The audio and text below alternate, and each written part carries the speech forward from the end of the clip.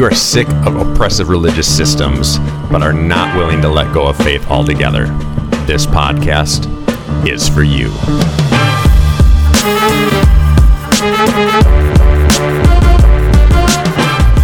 In this show, we hear from inspirational people tackling real issues of faith that actually matter in this world.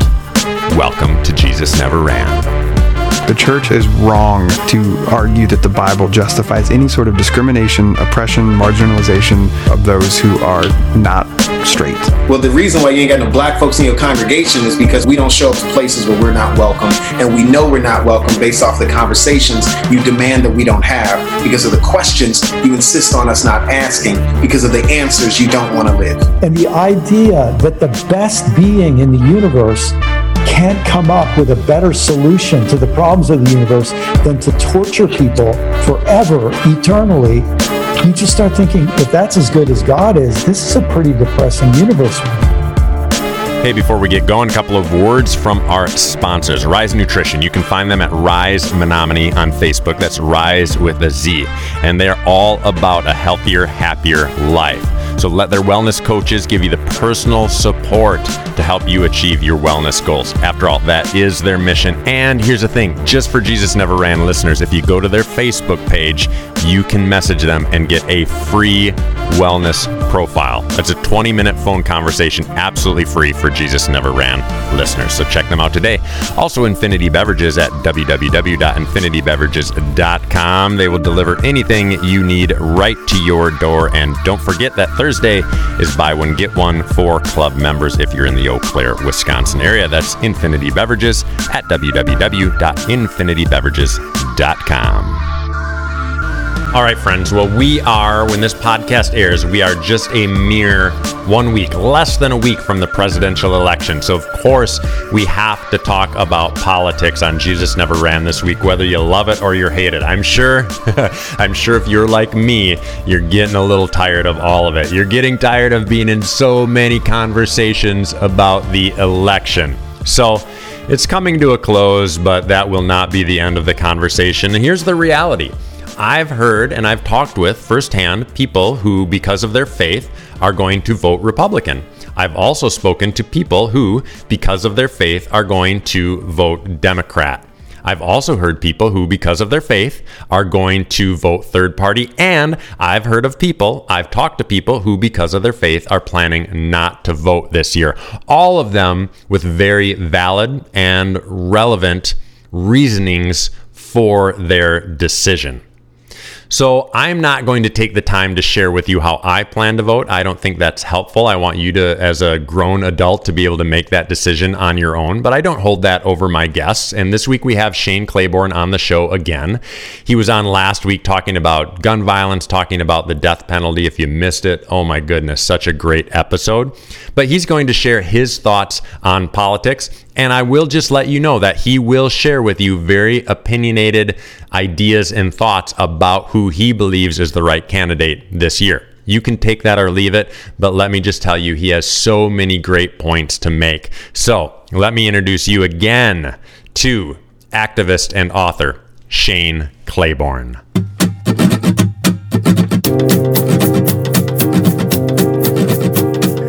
Without a doubt, one of the biggest challenges in an election season, especially, is for Christians, for us to misplace our hope, right? And to put our hope in a person or a party who we think is going to solve all the problems in the world, right? And yet, one of the most radical things about the early Christians is that they put all of their hope in Christ. And literally, that's why they were accused of insurrection, was because they were proclaiming Jesus was king. It would be as radical as saying Jesus is commander-in-chief. Jesus is my president. When the early Christians said Jesus is Lord, they were also declaring Caesar is not. So this is about where our faith lies. As the old hymn says, my hope is built on nothing less than Jesus' blood and righteousness. All other ground is sinking sand. So I think, as Christians, we have to be able to passionately say, my hope is not in the donkey of the Democrats or the elephant of the GOP. My hope is in Jesus, in the Lamb of God. I'm not looking for a savior this election year. I've found the Savior. If we remember nothing else as we go to the polls or do whatever we're going to do this election season, let's remember that we are not in need of a savior. We are not going to vote for somebody who's going to radically make our lives in our area of faith any better. That will happen or it won't happen. I have no idea. I could see it going both ways, whoever gets elected. This is not an election about our faith at all. And so let's keep that in mind as we go to the polls. Keep in mind this, that God throughout history has overcome a lot of things. God throughout history has shone bright in the midst of very difficult situations. And he has shone bright even when the political arena hasn't been very good. And I would say that's kind of where we're at. I'm not too optimistic about either candidate, but I am super optimistic, extremely optimistic about God moving in our culture going forward. I think we are in a time right now of mourning, and I'm so excited because what happens after lament, if you look through the Bible, what happens after lament is always something beautiful and something wonderful. So we can take this time to lament. We can take this time to be upset, sad, whatever those emotions that you're feeling are. And we don't have to put savior status on any candidate that's running for office. We can let God have that all by himself, and we can trust him all by himself to be able to do the work that he's going to do on this earth through us. Now, let's get specific. I asked Shane, because I've been in this situation before. I've been in situations, and to be honest, I've had this thought with this election, that because I am not pro either candidate, at least not in a really large scope, it's really easy to want to just opt out. It's really easy to say, I'm just going to sit this one out because I just don't feel great about either side of the ticket this year. And so I asked Shane about that, not because I think he's got the end-all be-all answer, but I knew that he would have a great perspective on it, mostly because I really value what he had to say in his book, Jesus for President. I think the challenge is that for many people, that means disengaging. You know, that like, this is just politics. Why would a Christian be involved in politics? Like, we want to be involved in the weightier matters of things, like the saving of souls, getting people into heaven. And the challenge I would offer on this is that Jesus wasn't just concerned with getting people into heaven. When he talks about the kingdom of God, it's about transforming the world from what it is to what God wants it to be. The kingdom on earth as it is in heaven. As he talks about and teaches and tells stories, he's talking about widows and orphans and day laborers and unjust judges. He's talking about the real stuff, vineyard workers, stuff going on in the world around him, and the implications of what it means to follow him. Sell what you have and give it to the poor. Love your enemies, right? All of this stuff. I mean, it's powerful. So in one sense, a gospel that is just personal and about individually saving souls falls short of the gospel that is also about transforming the world. Now, I think we have to be careful of the opposite too, that a gospel that's just social and political, that doesn't have a God who is personal and healing the wounds of our sins and the sins of our past, like that falls short too. But one of the ways I'm suggesting that people might think about this election year is that when you vote, it's one of the ways that we have an opportunity to exercise a certain amount of power. We can all debate how much power that is, but by opting out, that has real consequences on other people. And I think that one way of thinking about voting is, what does it mean to use my vote to alleviate the suffering of other people, to stand in solidarity with those who Jesus called the least of these? And I believe that immigration is at stake. When we welcome the immigrant, the refugee, the foreigner, we are welcoming Jesus. That's what he said. That's how important some of these things are, right? So, I think like if you have a hard time thinking about voting for someone, think about voting for the poor. Think about voting for our immigrant brothers and sisters. Think about voting for Breonna Taylor and George Floyd and those who have been killed in our streets. I mean, so this is a chance for us to make a decision that I think, we can think, what does it mean to be a follower of Jesus on November 3rd? And for me, it means voting for love, voting out racism and fear and all those things that stand against love. And so I certainly am concerned about voting out Trump. And that's not because I'm a Democrat. It's because I love Jesus. And I look at the Sermon on the Mount and the things that Jesus said, and I see so many contradictions in the current, direction of our country. So, but, I think of voting kind of as damage control, harm reduction. And I've been, some people have said that's pretty cynical. And I actually think it's more faithful and consistent to like our history, is that I do want to harness the principalities and powers. And I believe that Donald Trump has emboldened and surfaced some of the deepest principalities and powers and fears and fragility that we see in our country. And literally one of the things that we have to stand on is the promise that perfect love casteth out fear. And I think our nation kind of has a choice between love and fear. And when fear is the compelling force behind our policies, we're all in trouble. And when love, to imagine what does it look like to form immigration policy where love and compassion is driving us. No one's saying we don't need any order to things, but like, how can we welcome people well? I think those are great questions that are at stake right now. We live in America, and America has a way of being extremely selfish in everything that we do and stand for. You could look at any part of our culture and say, oh, that's the American dream is selfish. The American dream is a selfish dream. It's one that's focused on me and what I'm going to get. So when we come to an election season, we are going to have the thought go through our mind of, based on who gets elected, how is that going to affect me? And that's just a real thought. We don't have to try to say that it's not. All of us are thinking it on some level. I know for entrepreneurs in the world, there's a fear, there's a worry that if there's a Democrat in office, that's going to negatively affect their business. I'm an entrepreneur. I understand that. I get it. But that is not why we were put here on this earth. We were not put here on this earth to care for ourselves. We were put here on this earth to bring the kingdom of God down to earth and to serve everyone around us. And so I so appreciate Shane's perspective on that when we go to the polls, when we do whatever we're going to do, let's do it not for selfish reasons, but whatever that reason is, let it be a reason that's not just about you. When I go to the polls, I want to go there with my mind completely and totally set on the other. Now, one question I've been hearing a lot is the question of, well, was Jesus political? Was Jesus political? And that's a weighty question, but I also think it's a question that does not have a clear-cut answer.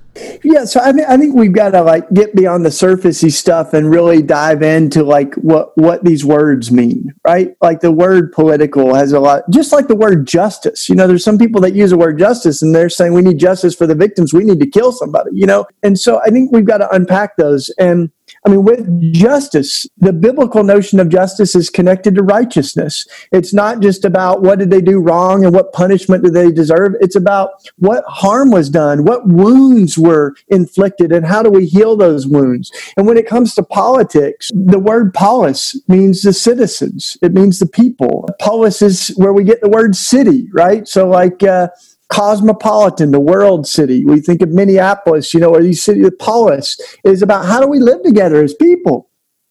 So it's impossible to uphold the great commandment of Jesus of loving my neighbor as myself and then to ignore the policies that affect our neighbors. So I think that we care about immigration reform because we're trying to welcome the immigrant as Jesus wants us to. We care about gun violence because it is cutting short the lives of so many people.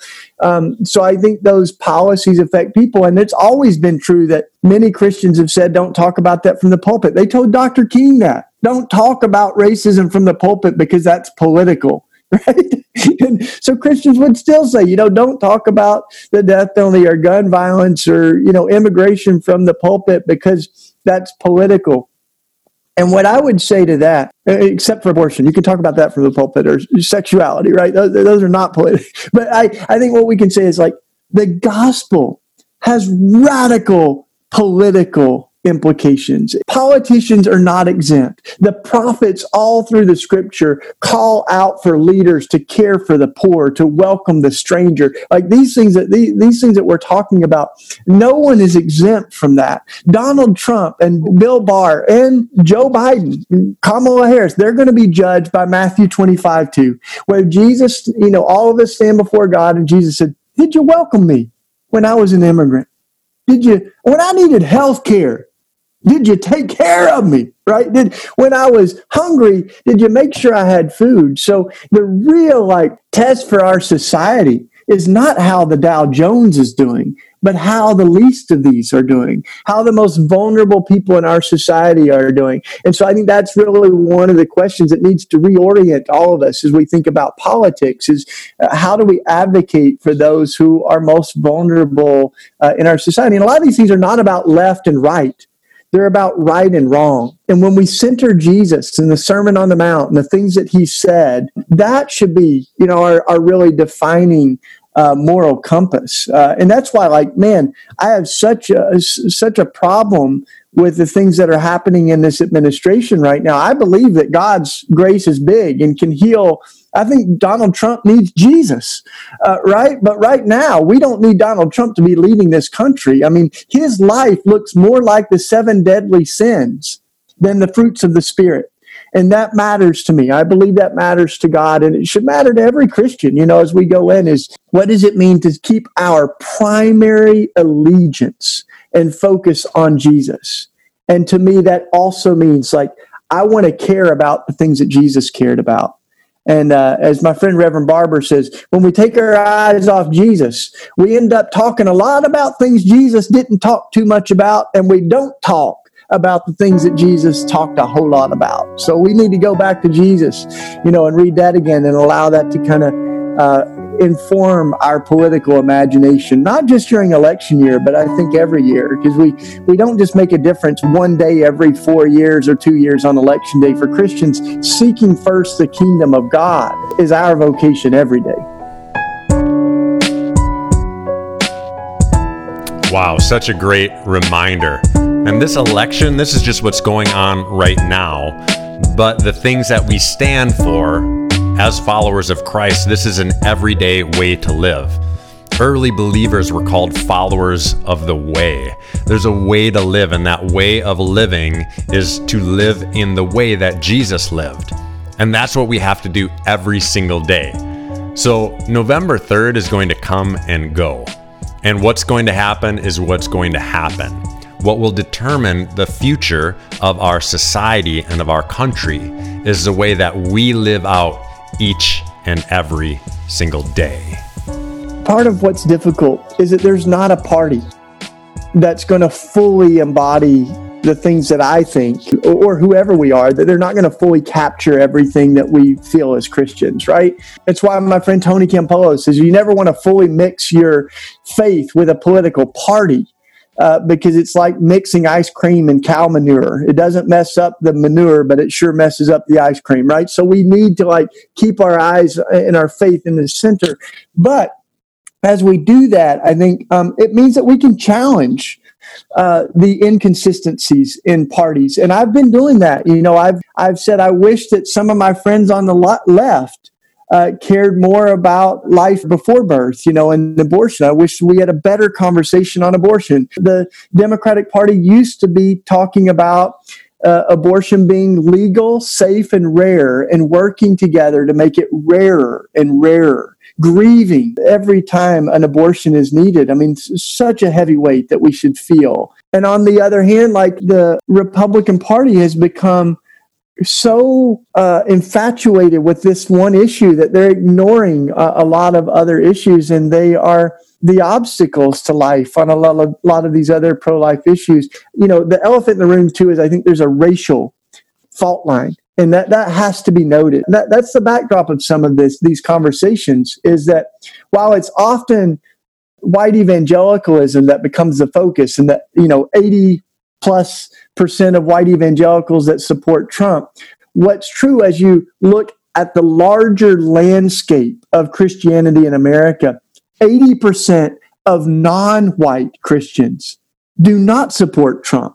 And that's why it's so important, I think, to have a purview that's bigger than just the dominant white culture of evangelicalism and white evangelicalism. Some of the loudest voices of Christianity in our country have not been the most faithful and beautiful voices. So I think there's a whole nother thing happening in our country, and I am pumped to be a part of it. What we're calling red letter Christians, but we're trying to amplify the voices of Jesus and justice, and to celebrate pastors like Reverend Barber down in North Carolina, and Tracy Blackman in Ferguson, and the McBride brothers out west, and Leslie Callahan in Philly, and there's just so many incredible leaders that just have a better theology and a better version of Christianity than what I grew up with. Because literally, the same people that led me to Jesus have led us to Donald Trump. That's something that we've got to reckon with. And like I said, I think that it's bigger than Trump. It's been said that Trump didn't change America, he revealed America.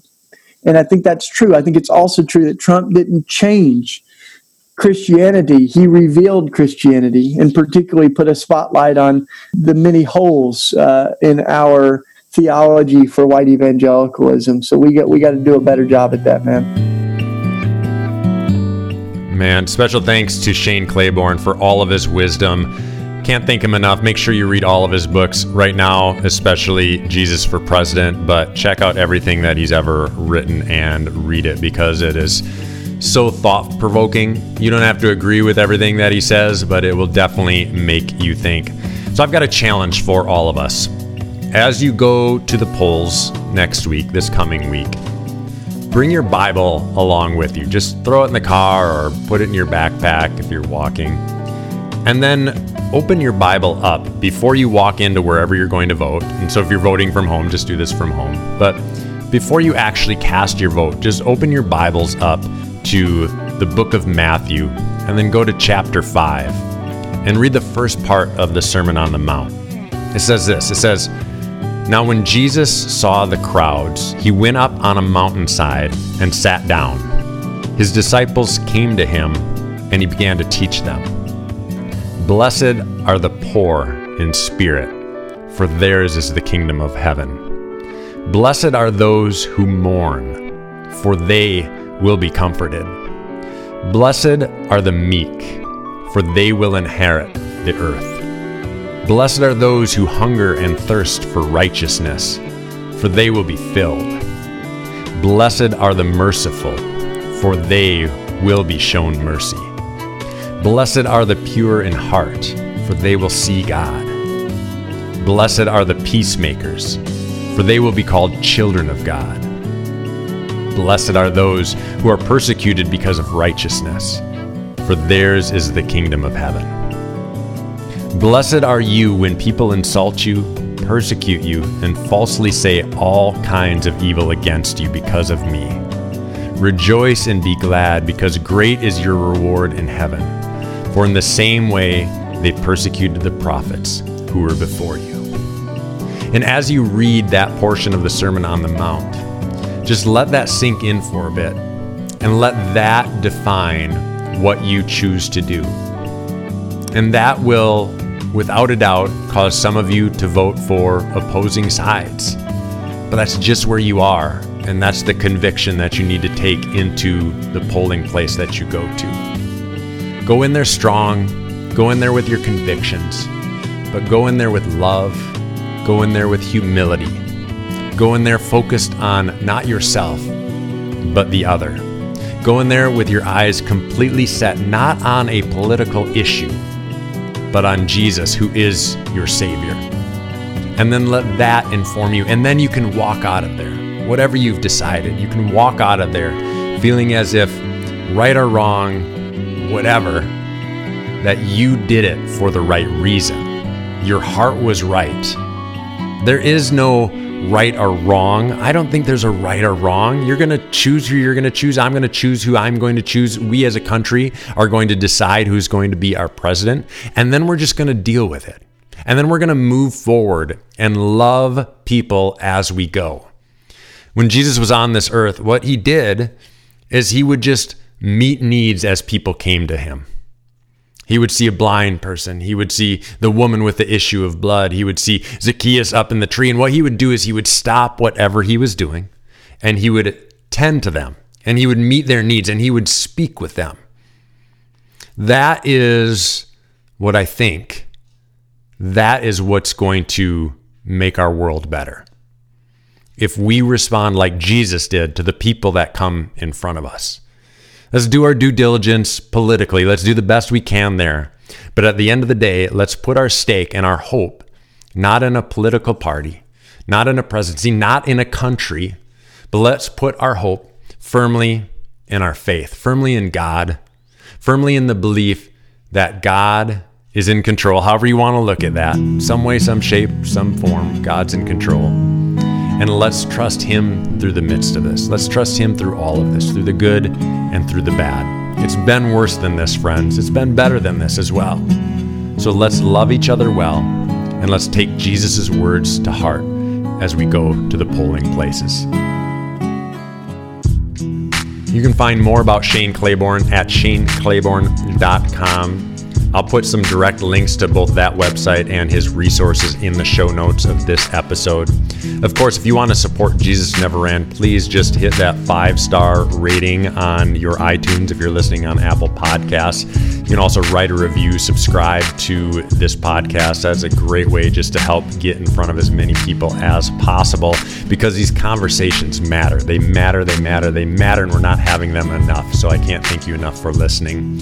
And of course, next week, we're just going to respond. I don't have any guests lined up for next week, although man, we got some good ones coming up. But next week, I'm just going to respond to whatever happened on November 3rd, because the next podcast after this one will come out on November 4th. When I wake up on November 4th, I'm just going to get in front of this microphone, push play, see what happens, and put that out as quickly as I can that morning.